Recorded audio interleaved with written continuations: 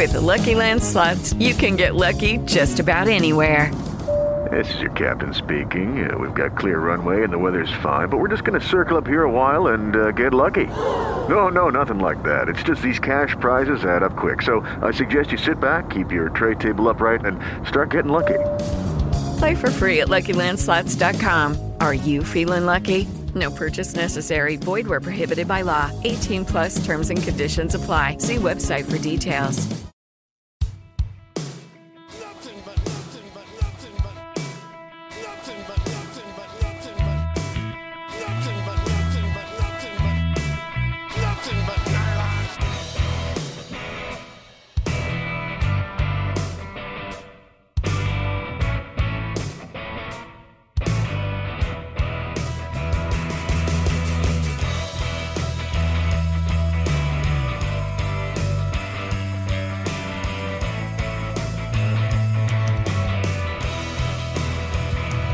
Welcome to episode 3 of the Nothing But Nylon podcast.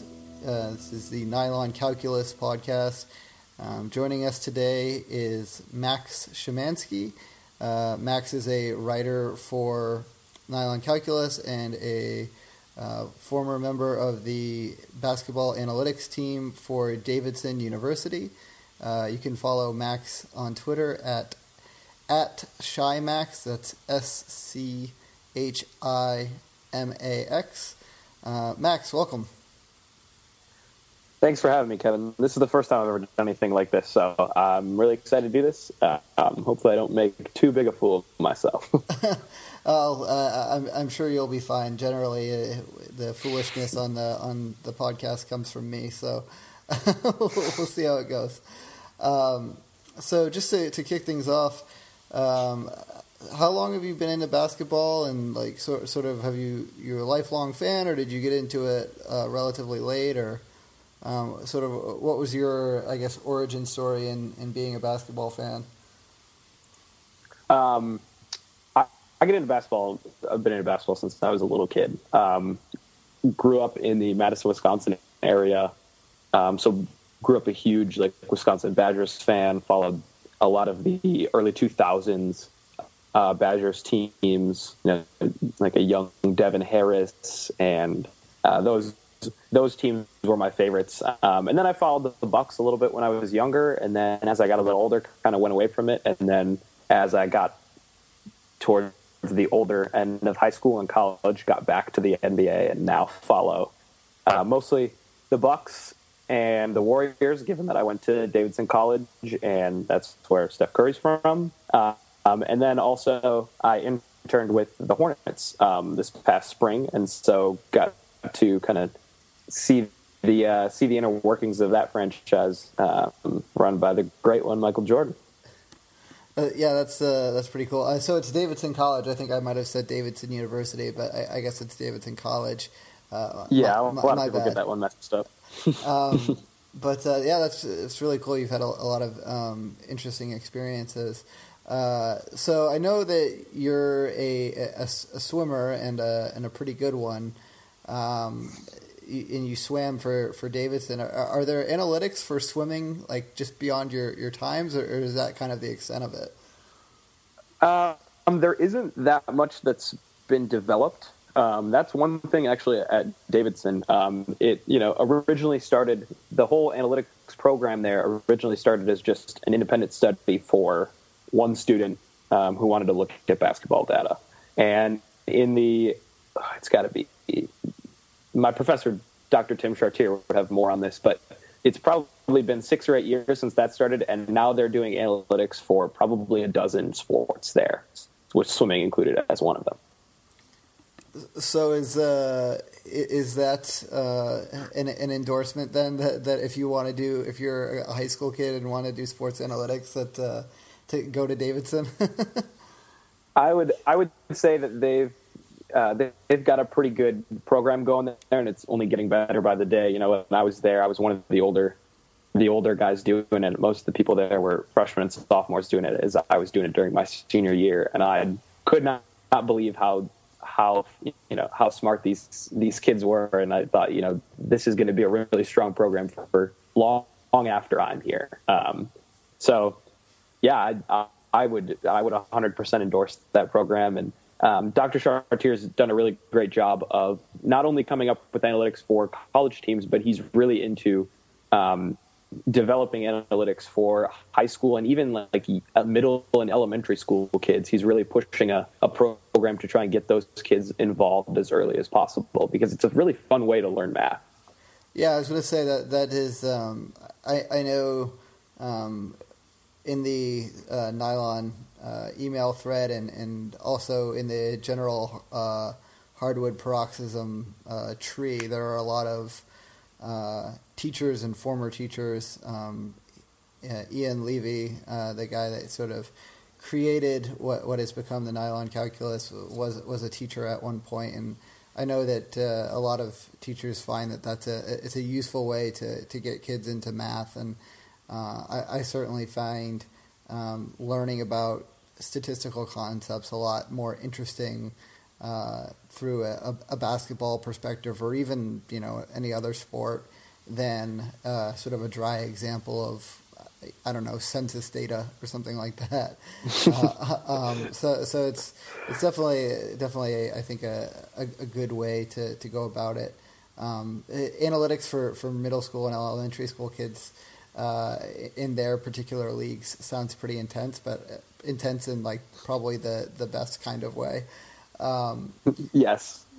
So when you were doing work for the basketball team, without giving anything away or sort of getting yourself in trouble for giving away any kind of secrets, what were the general sorts of things that the basketball team was interested in learning about?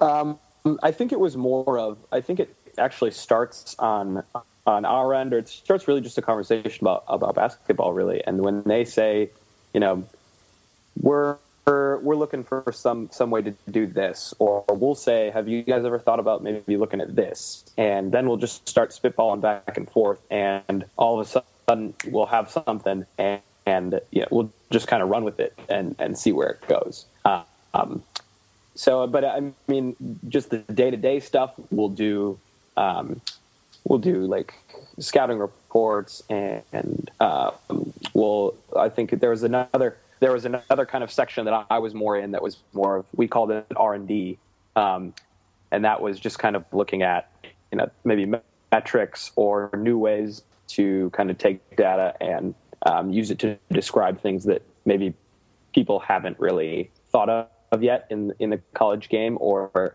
we haven't thought of at the team level yet. So we had a real diverse group of guys working on a whole bunch of projects. So it sounds like, to some extent, that it was much more of a dialogue in terms of how projects were developed, or ideas for you guys to dive into. So you might have an idea and then suggest it and say, is that something you'd be interested in? Rather than like it just being kind of directed by the basketball team saying, hey, like, can you look into this for us and like do the numbers on it? Right. And we had to kind of be wary of things such as, like, we would say something, would this be helpful to you guys? And it was always up to them if they thought that was going to be something they could use or not. And so that was our big thing, was that we wanted to be able to, if we were going to give them information, give them things that were of use to them. And I think that was the biggest thing that we tried to focus on was, it's fun to do a lot of these investigations into data and college, NBA, but if they weren't going to be able to use it, or if they were more focused on other things, then we didn't really want to put our time into something that they weren't going to be able to use. Yeah, that makes total sense. And again, I don't want to get you into any kind of trouble or anything, but I know teams can be kind of secretive about things.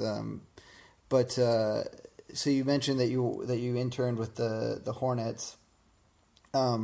Did you find with them that it was similar in the sense that like that your work was kind of a conversation back and forth, or was it more directed by the coaching staff in terms of like, hey, we want you to go look at this, or was it like, hey, we're thinking about doing this, and then essentially pursuing it from there? I would say it was a little bit more kind of ad hoc, on the fly, go with the flow, kind of in college, at least at Davidson, just because we're always adding new things, and so we weren't always like going by the book. Things that worked, some of the scouting reports with advanced stats and whatnot, those things they liked and they liked to have around, and so those would stay. And then anything that we did that they enjoyed, we did some shot charting stuff too. We added some kind of more detail to those as they've gone on.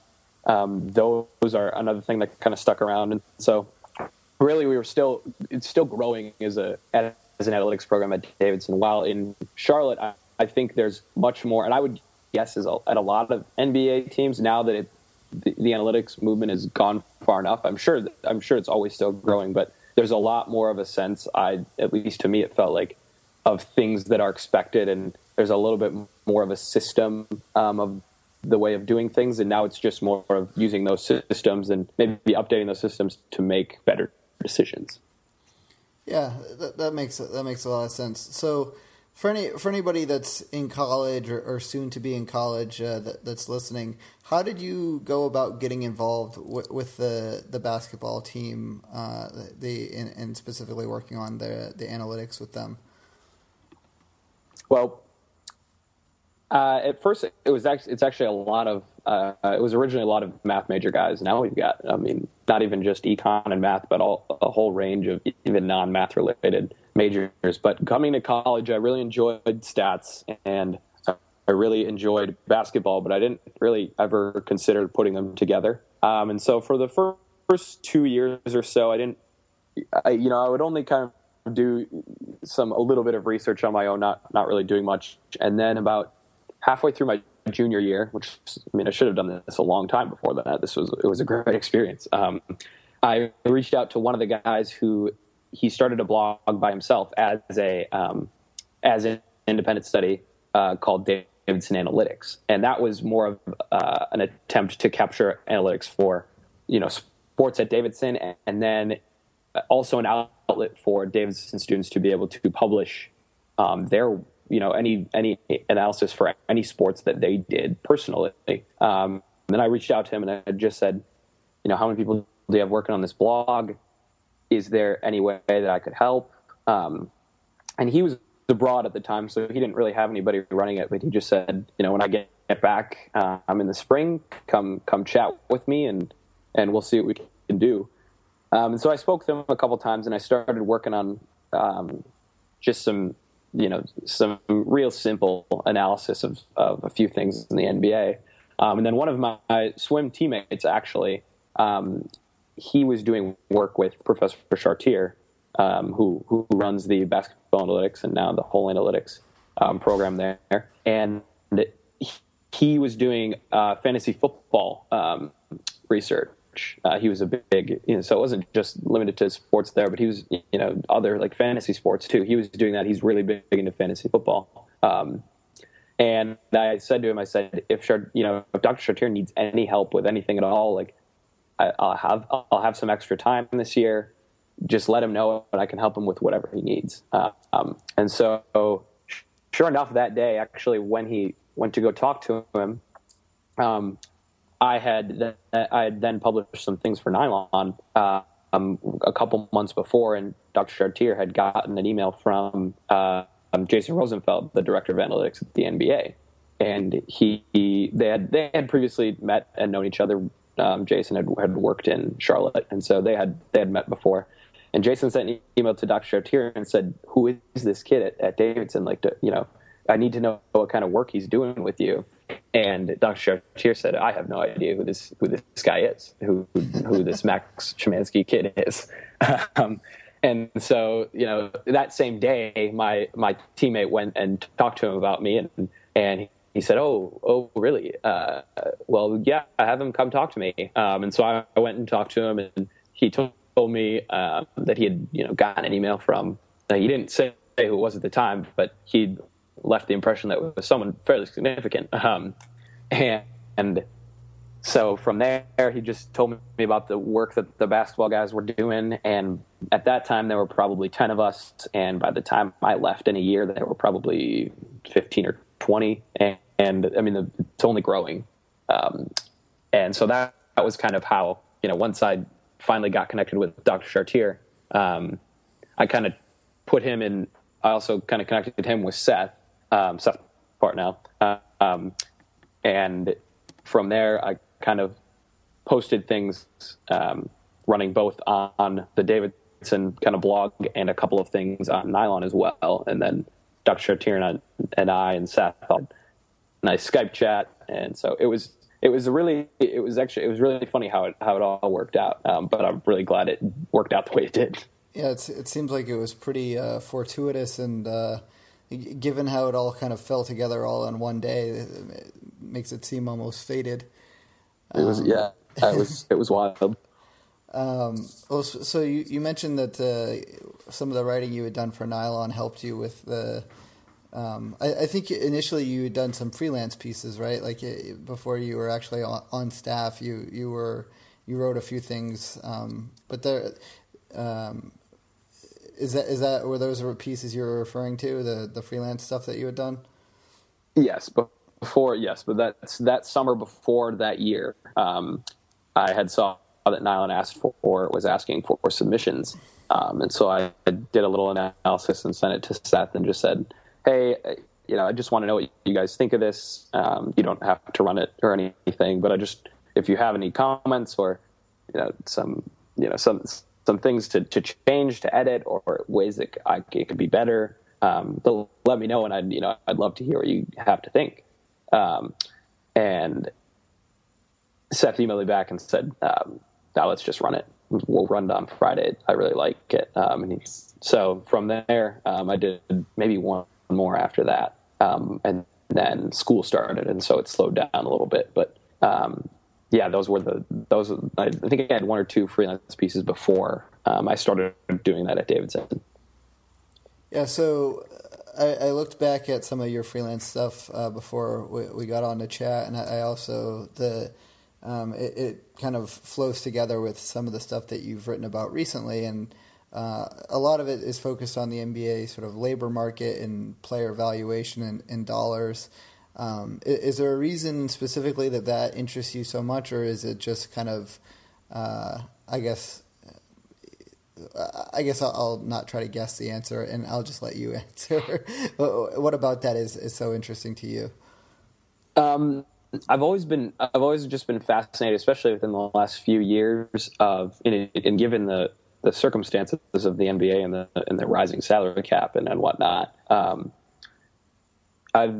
I'm so fascinated with the kinds of deals that players get and kind of the sentiments around who got a good deal, who got a bad deal, why did so-and-so get this deal, why did this guy get this when this guy is making this, even though player A is a better player than player B. And I think a lot of that is just from, I really like applied math, and that's one great application, at least for me, that's really interesting. That gets me excited to do analysis, and I'm really interested in doing work that would apply to the front office.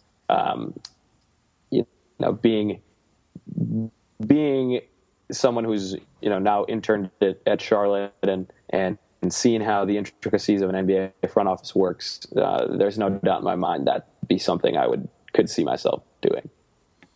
Yeah, it makes total sense, especially, it sounds like you have aspirations of working, for a team in a front office capacity. So understanding the labor market is kind of one of the primary functions that an analytics department can sort of help with.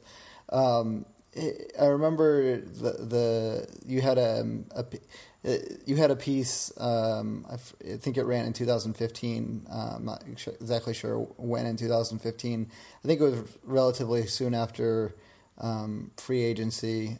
Basically, kind of like looking at who was a bargain, who was a bad deal, based on like a pretty like. it was like a simple model of player value, but it explained like 80% of the variation in salary based on just a few variables. I think it was like usage and like win shares and field goals and age. Yeah. And I don't know, something like that. There's a little bit of overlap in there, so that R squared value might be a little bit inflated. But I was actually really surprised with given the number of variables, given how well the variation was explained, and that could be just because the sample size was fairly small. But that was, that's one thing I'm running into a little bit with the model I'm working on currently. I'm kind of releasing in pieces on Nylon called dollars and cents. Yeah. So I was going to say the thing that that first piece kind of reminded me a bit of another thing that Nick Restifo had written about sort of objective draft grades, and his whole sort of philosophy around it being essentially that we all have these like gut instinct feelings or grades that are obviously based on some sort of mental model of what value is, and that's informed somewhat by actual numbers, but like putting it more into a more objective framework, I think was his goal with that. And I thought that was like a really good example of a very similar thing for the labor market of like everybody wants to do these sort of like free agency grades. And a lot of it is like very subjective. And like there's definitely, yeah. So I thought that was definitely when you talk about applied math, that's definitely a cool application and a way to be a little bit more maybe rigorous in how you're thinking about things.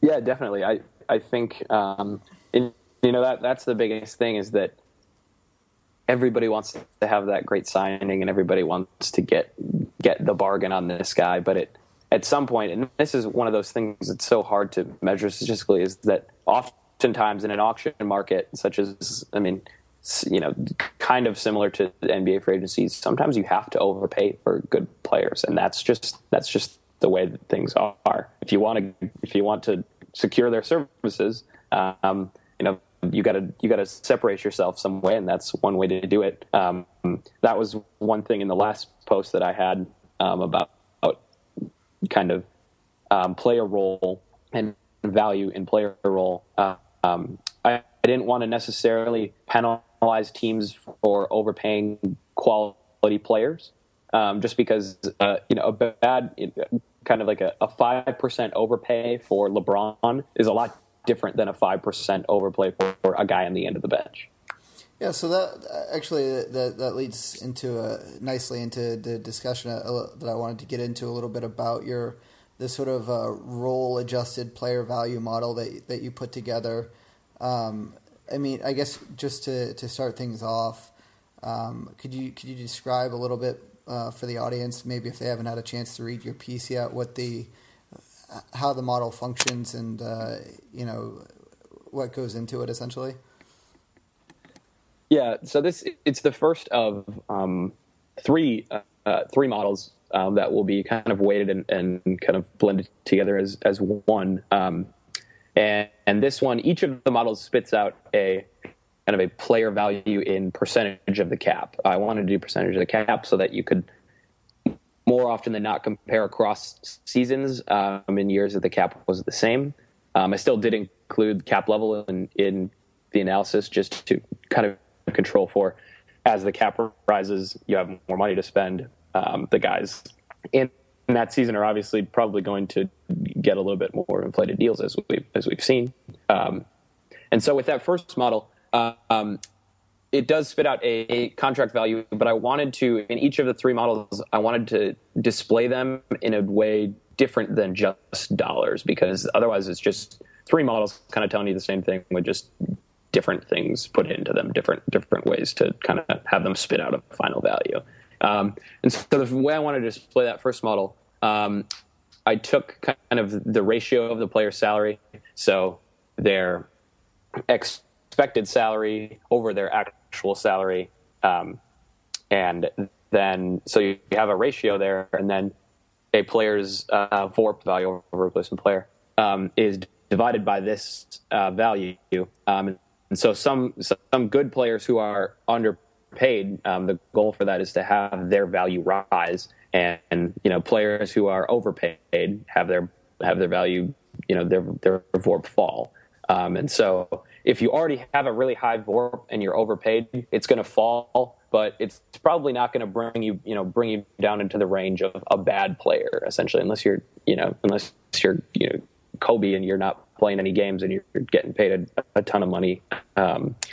Then your value may fall a lot. But that was one way to kind of impose upon the model the idea that sometimes you have to overpay for a good player, and if you overpay a little bit for a really good player, it's better than overpaying a little bit for a guy who's not going to play at all. Yeah, that makes sense. Well, one thing I noticed in the post that kind of jumped out to me, and you can get into why this is, I guess, but you mentioned that by the look that you were looking at, that LeBron looks like he's was a bit overpaid last year, and I found that interesting because the conventional wisdom and a very common talking point in these kinds of discussions is that like a player like LeBron is due to the salary cap almost always going to be essentially undervalued. That he's going to be underpaid always. Now, what is it about the player value model that you had there that suggests that LeBron is actually slightly overpaid? Well, probably one of the biggest things is that it's based on regular season data. I could somewhere down the line maybe include playoff data, but this model is just based on regular season data. And LeBron actually had one of his lower regular season outputs in his career this season, and so that's I think why he kind of took a hit in this model a little bit. Why it showed him to be a little bit overpaid, but there are, this gets back to the old there are all these things, and analytics can't measure heart or can't measure leadership, or yes, it can't, and this is one of those few and far between cases where there's a lot of leadership qualities and a lot of intangibles that LeBron brings to the table that's incredibly hard to statistically model. And so even though even though his value has dropped down a little bit, his intangibles combined with that regular season, his regular season output, kind of dropped his value. And in the playoffs, he's a completely different monster. It's almost like he can go 75% for most of the regular season and turn it on in the playoffs and reach a level that we only see when he plays in the playoffs. Yeah, so I think that makes sense. But LeBron's VORP, even though it was kind of low for him, was still pretty good. So is part of the sort of him being overpaid a function of the fact that you're accounting for role? So like he's a star player and he is paid now that he's in Cleveland. He is paid sort of the most that he could possibly get. Whereas before, like when he was in Miami, that he took that pay cut or whatever, and he was obviously even more productive. Is that also kind of driving it to suggest that he's, I guess, slightly overpaid, other than like beyond the fact that he's less productive than he in the regular season than he has been? Is the role adjustment playing a part there? I would certainly agree with that. And the model doesn't pinpoint roles perfectly, but I would think it does a pretty good job especially with someone like LeBron. He might be in the star grouping or the star cluster, but both in Miami and in Cleveland, when you're playing with multiple other all-stars, multiple other guys who are so incredibly talented, that's going to affect your output in some way. Maybe not necessarily your advanced percentage stats like assist percentage and rebound percentage and whatnot, but it's still going to affect your role in some way. And all three of those guys will affect each other. And I think that's also where he's going to take a hit. Maybe a single star may be better off in the model than is like a big three, for example. Yeah, that makes sense. There's always sort of the concern when you put multiple sort of star players together about I guess there's like an overlap issue in terms of their just raw productivity that you see sometimes, and that happened with LeBron in Miami, and then when he returned to Cleveland, there was some of that. One of the other things that kind of jumped out to me about the role adjusted player value model was it looked like Rudy Gobert, if I was reading the chart right, it looked like Rudy Gobert was the most valuable player under sort of that look by the value of his contract and his role and sort of how productive he is. I think that is another one that kind of bucks the conventional wisdom a little bit. I know most people, when you hear them talk about it, say the best contract in the league is, Stephen Curry, on his, I think it's like $11 million a year deal. Right. Do you think that I guess what is the reasoning for Gobert being under this view being even more valuable than say Steph?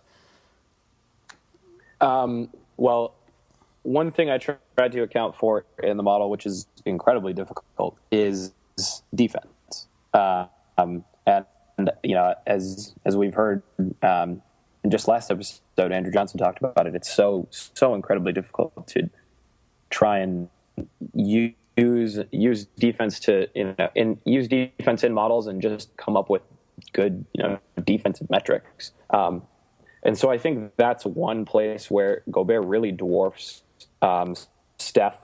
And that's not to say, I'm one of the big proponents of Steph being an incredibly great defender, even though he's, kind of thin and not that big. But the guy has, he has incredible defensive instincts. He has great hands.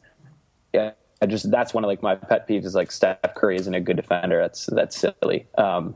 But in terms of just positional and role value, Rudy Gobert is a very good defensive player, at least in terms of his defensive metrics. And then on top of that, he's fairly efficient as well, at least in terms of percentage-wise stats, which is what the model is kind of based around. Especially things like block percentage and like rebounding. And so I think those things are where he kind of dwarfs Steph. Certainly, I know field goals was part of the model too, but the fact that he just completely outweighs a lot of people in the model based on defense, I think that's what really brings up his value. And the same with a lot of other defensive players in the model. Paul Millsap, or good defensive players. Paul Millsap, Draymond Green, guys that we don't often see get big paychecks, at least historically. Now are starting to a little bit. Kawhi is a fantastic defender. He's got the max. Draymond just got a brand new big deal. Millsap just got paid. And so I pondered to myself actually in the precursor post to the first model of, is it that GMs are starting to finally kind of value defense a little bit more than they previously have? Or is it just because these players' offensive skills have also kind of caught up with their defensive skills, or maybe they've just been finally noticed? Yeah, that's an interesting aspect of it. With Gobert, he makes even less than Steph, right? Like, is that another thing that sort of drives his valuation in terms of that model, in terms of him, I guess, being kind of even more of a bargain? Yes, definitely. Yeah, definitely. That's definitely one of his. And as the cap increases, his his salary of like, I think he got this past year got paid like just under like 1.2 or something ridiculous. That I think as the cap increases, that only makes him more and more valuable. Yeah, because he was like a mid first rounder, I think. Like not even, I don't even think he was a lottery pick. I think he was like slightly outside of the lottery pick, which gets into like just how important it is to draft well, because if you hit on those, you get all the surplus value. So yeah, I think he was the end of the first rounder. But yeah, I mean, those when you hit on the end of the first round, second round at all, that's, I mean, yeah. So he even bigger bargain than I was remembering. So you mentioned actually the discussion that I had with Andrew from the last episode, and I kind of wanted to pick your brain about that a little bit. So his post that he had written about sort of how much we can explain based on what we know about individual player defense is statistically significantly lower than what we can say about offense. And we had sort of a philosophical discussion around like whether we'd ever be able to really say that defense was, I guess, that you could pinpoint how valuable any individual person was to a defense, because it is more of a group activity, and it does seem to be the case that the offense actually controls the result a lot more than the defense, and based on some stuff that I guess Ken Palm had written, and then just Andrew's own research. So this is all of a kind of a long way to say that you mentioned in your first Dollars and Cents piece that from Mika Honkasalo, I hope I said his last name right. He wrote about basically that defense is paid about 40% less than offense of comparable impact. And I was just curious your thoughts on whether or not that's just a function of us not being able to measure it that well, or if it's actually the case that no, like really offense should be paid more because it's more portable and it's more reliable, that you can just grab a guy and his offense will translate, whereas defense, it's really about fit and how well he can master a scheme and that sort of thing. Yeah, I think that's one of those things that I've wrestled with before.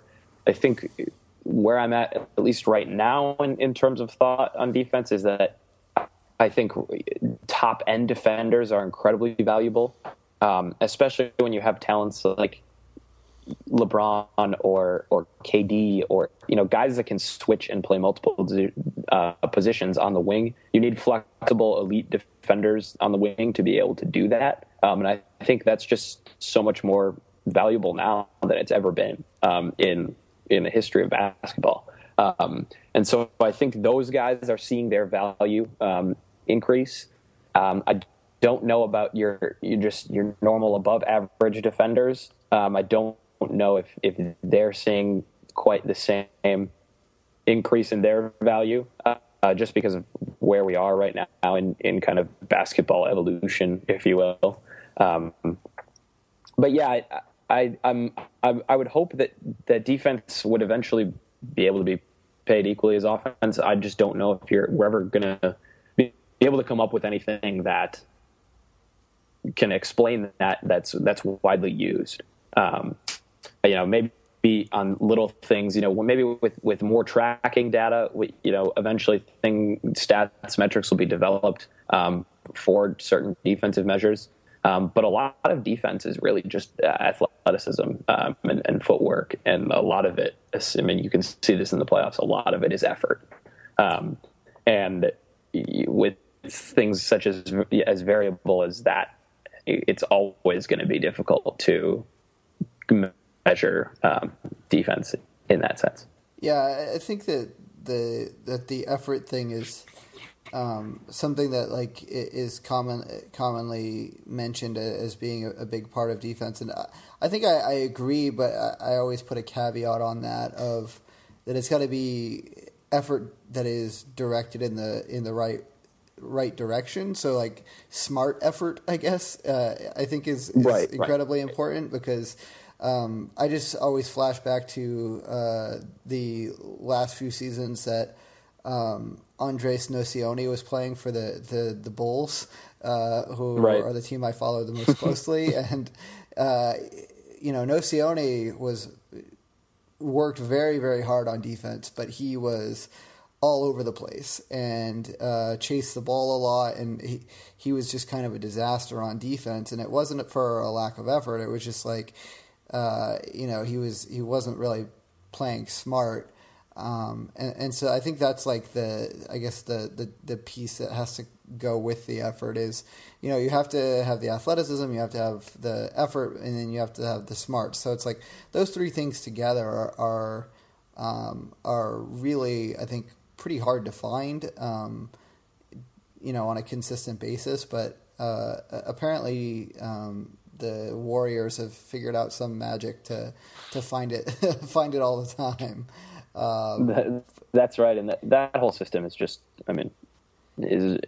Steve Kerr has done such a great job with the whole defensive system there, and it's a copycat league. I'm sure a lot of people are going to be rotating again and following that. One thing I'm really excited for the league about that actually is that now the defense is the metrics are starting to kind of appear a little bit, with a little bit more tracking.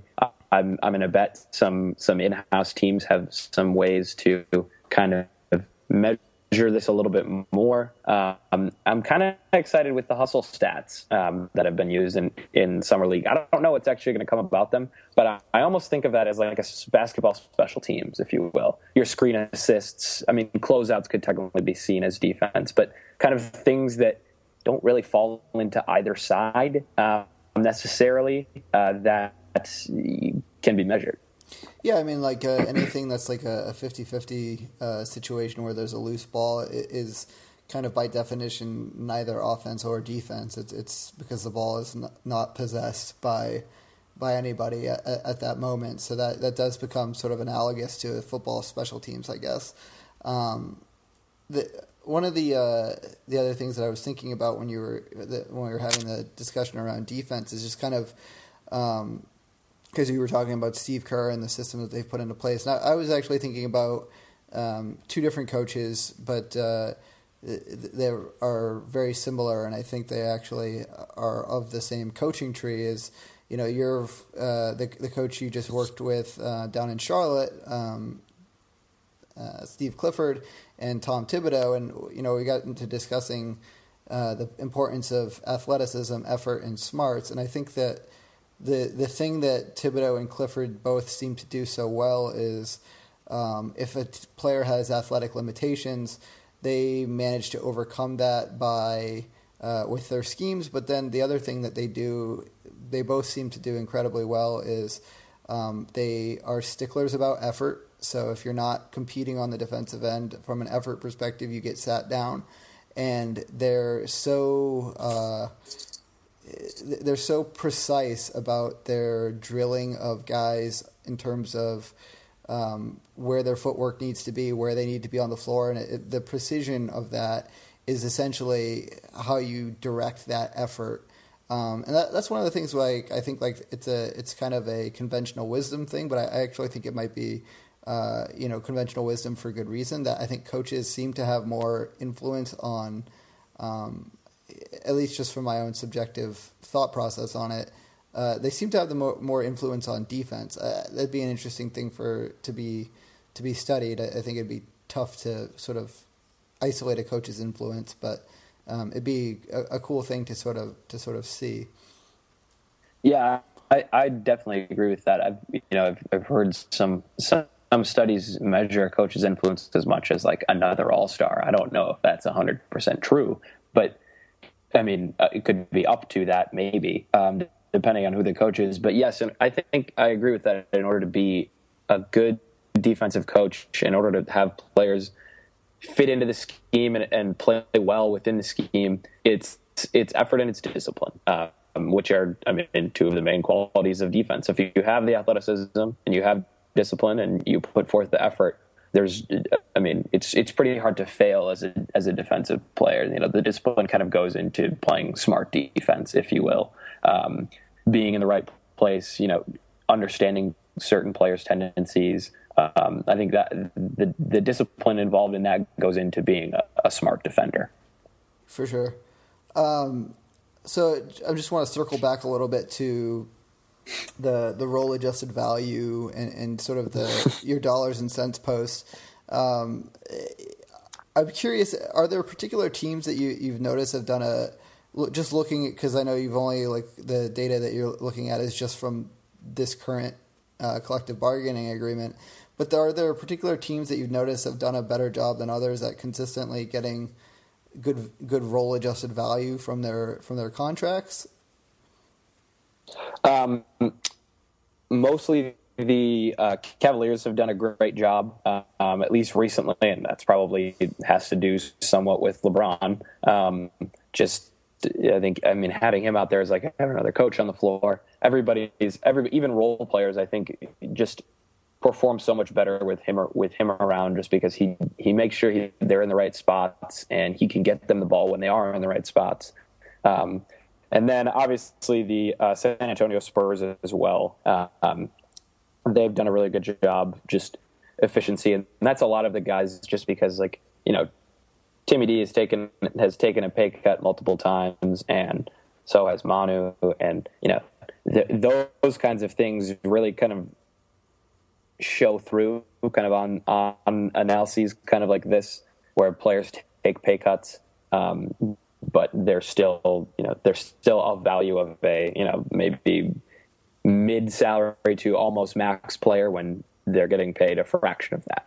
Yeah, it certainly helps to whether you want to say that's through culture or just being lucky in the sense of having a guy like a Tim Duncan that places a much higher value or much higher utility on being in the same place and his relationship with Popovich, or whether you don't say it's luck and you say, well, they've established that relationship and that's something they've really cultivated.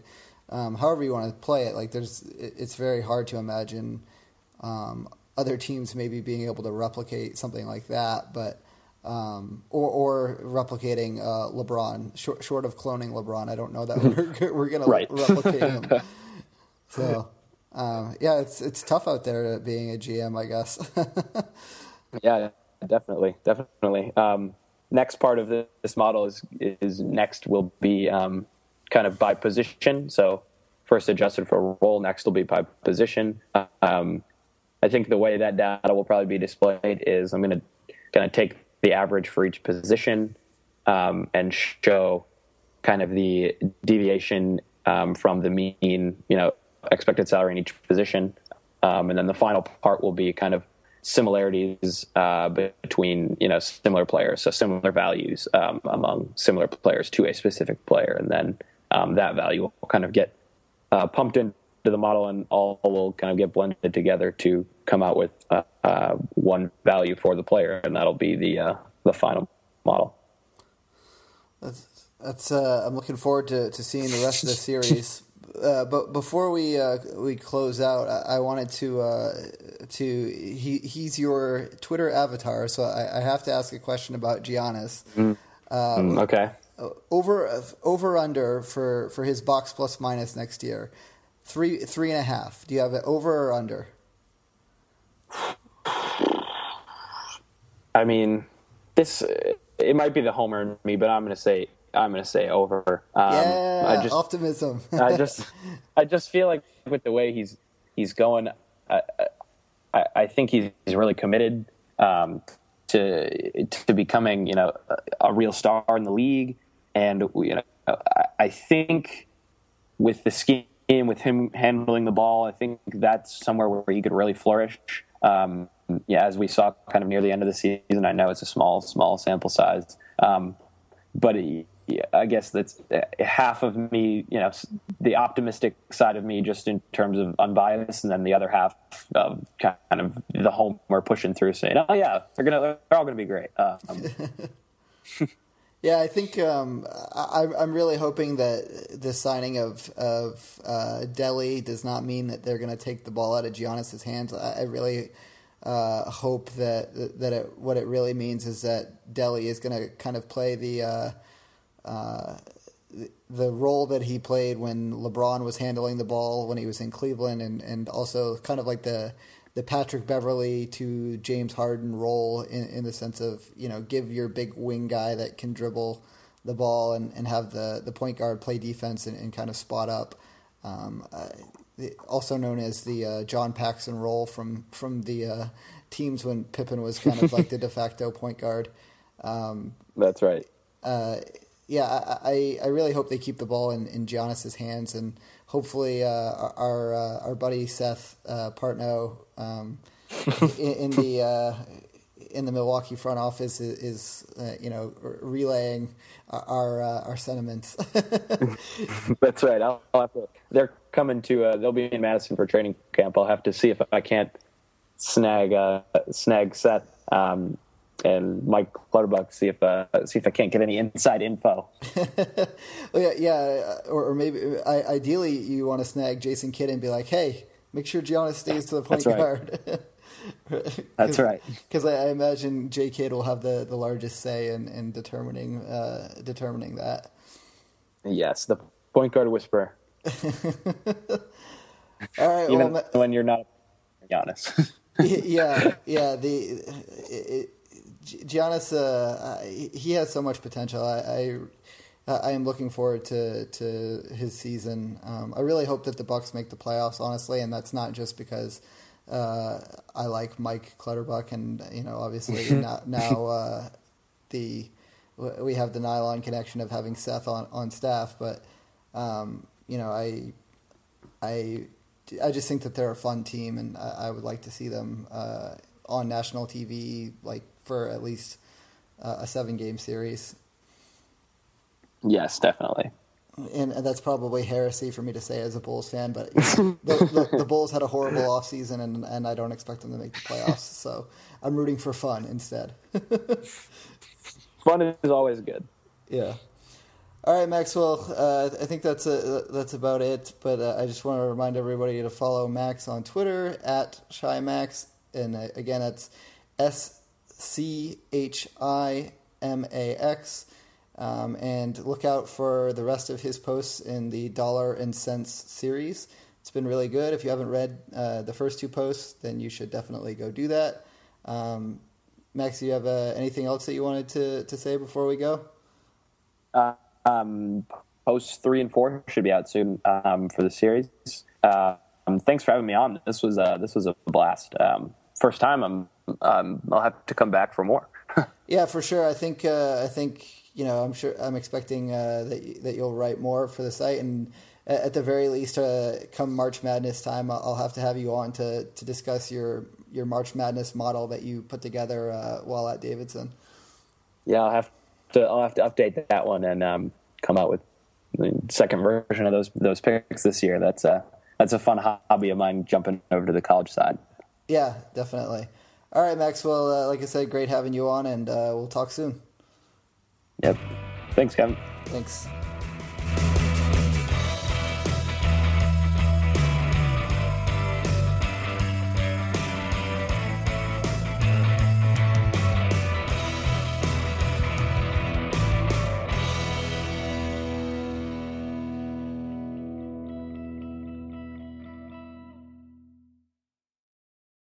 With Lucky Land Slots, you can get lucky just about anywhere. Dearly beloved, we are gathered here today to... Has anyone seen the bride and groom?